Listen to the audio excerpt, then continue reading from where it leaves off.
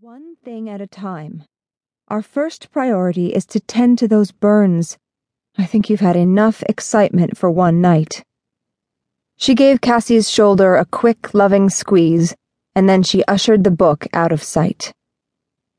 When she returned with an armful of gauze and ointment, Cassie's mind was racing with new questions and concern for her friends who'd been marked by the hunters.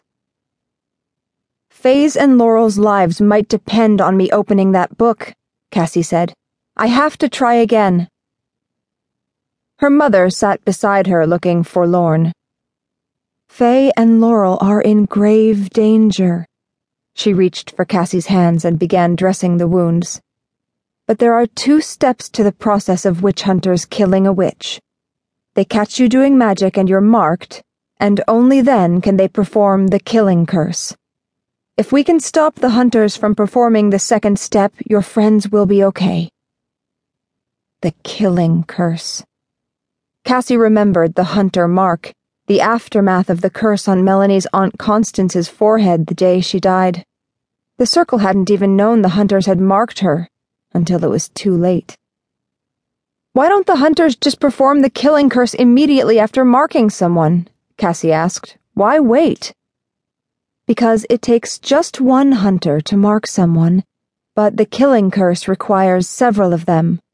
Cassie's mother wrapped the burns quickly and efficiently, like a battlefield nurse. It's a process much like a spell, so it can't just happen at any moment.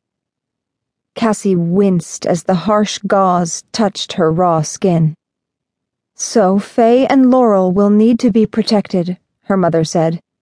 But tonight, the only thing for you to do is rest. Cassie nodded.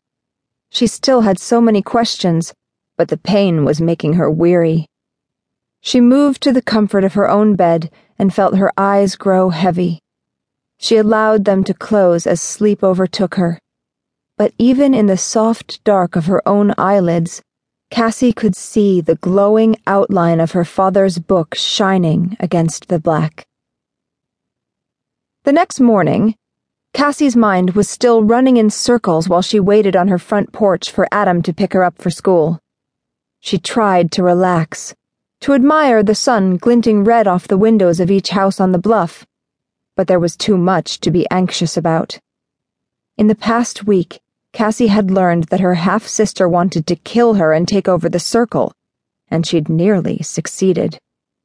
They'd had a confrontation in Cape Cod, and Cassie had chased Scarlet away, but she'd escaped with the master tools. And if that weren't enough, there was also the issue of the hunters. The circle was now sure that Max and his father, Principal Boylan, were witch hunters. They'd already marked Laurel and Faye with the hunter symbol, and it was possible they knew the identities of all the circle members. Cassie looked down at the gray paint peeling off the front porch. This old house, she thought. This antiquated town. There was no escaping its ancient history. It was a sunny, windless day, but how could Cassie enjoy it? She pulled the sleeves of her purple hoodie down over her hands to cover her burns. She would have disappeared entirely into its soft cotton if she could. And then she heard something. A rustling in the bushes. It's just the breeze, she told herself. But not a single blade of grass stirred. There was the crunching of leaves. It was coming from her left, along the row of shrubs that lined the path to the house's side door, an opportune place for an intruder to break in, or for Scarlet to sneak her way into Cassie's home. Treading lightly across the rickety wooden porch, Cassie stepped closer to the sound. The shrubs moved again.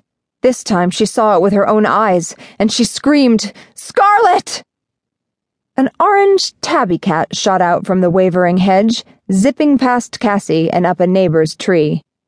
The cat's prey was left behind in the uncut grass. A sorry-looking field mouse.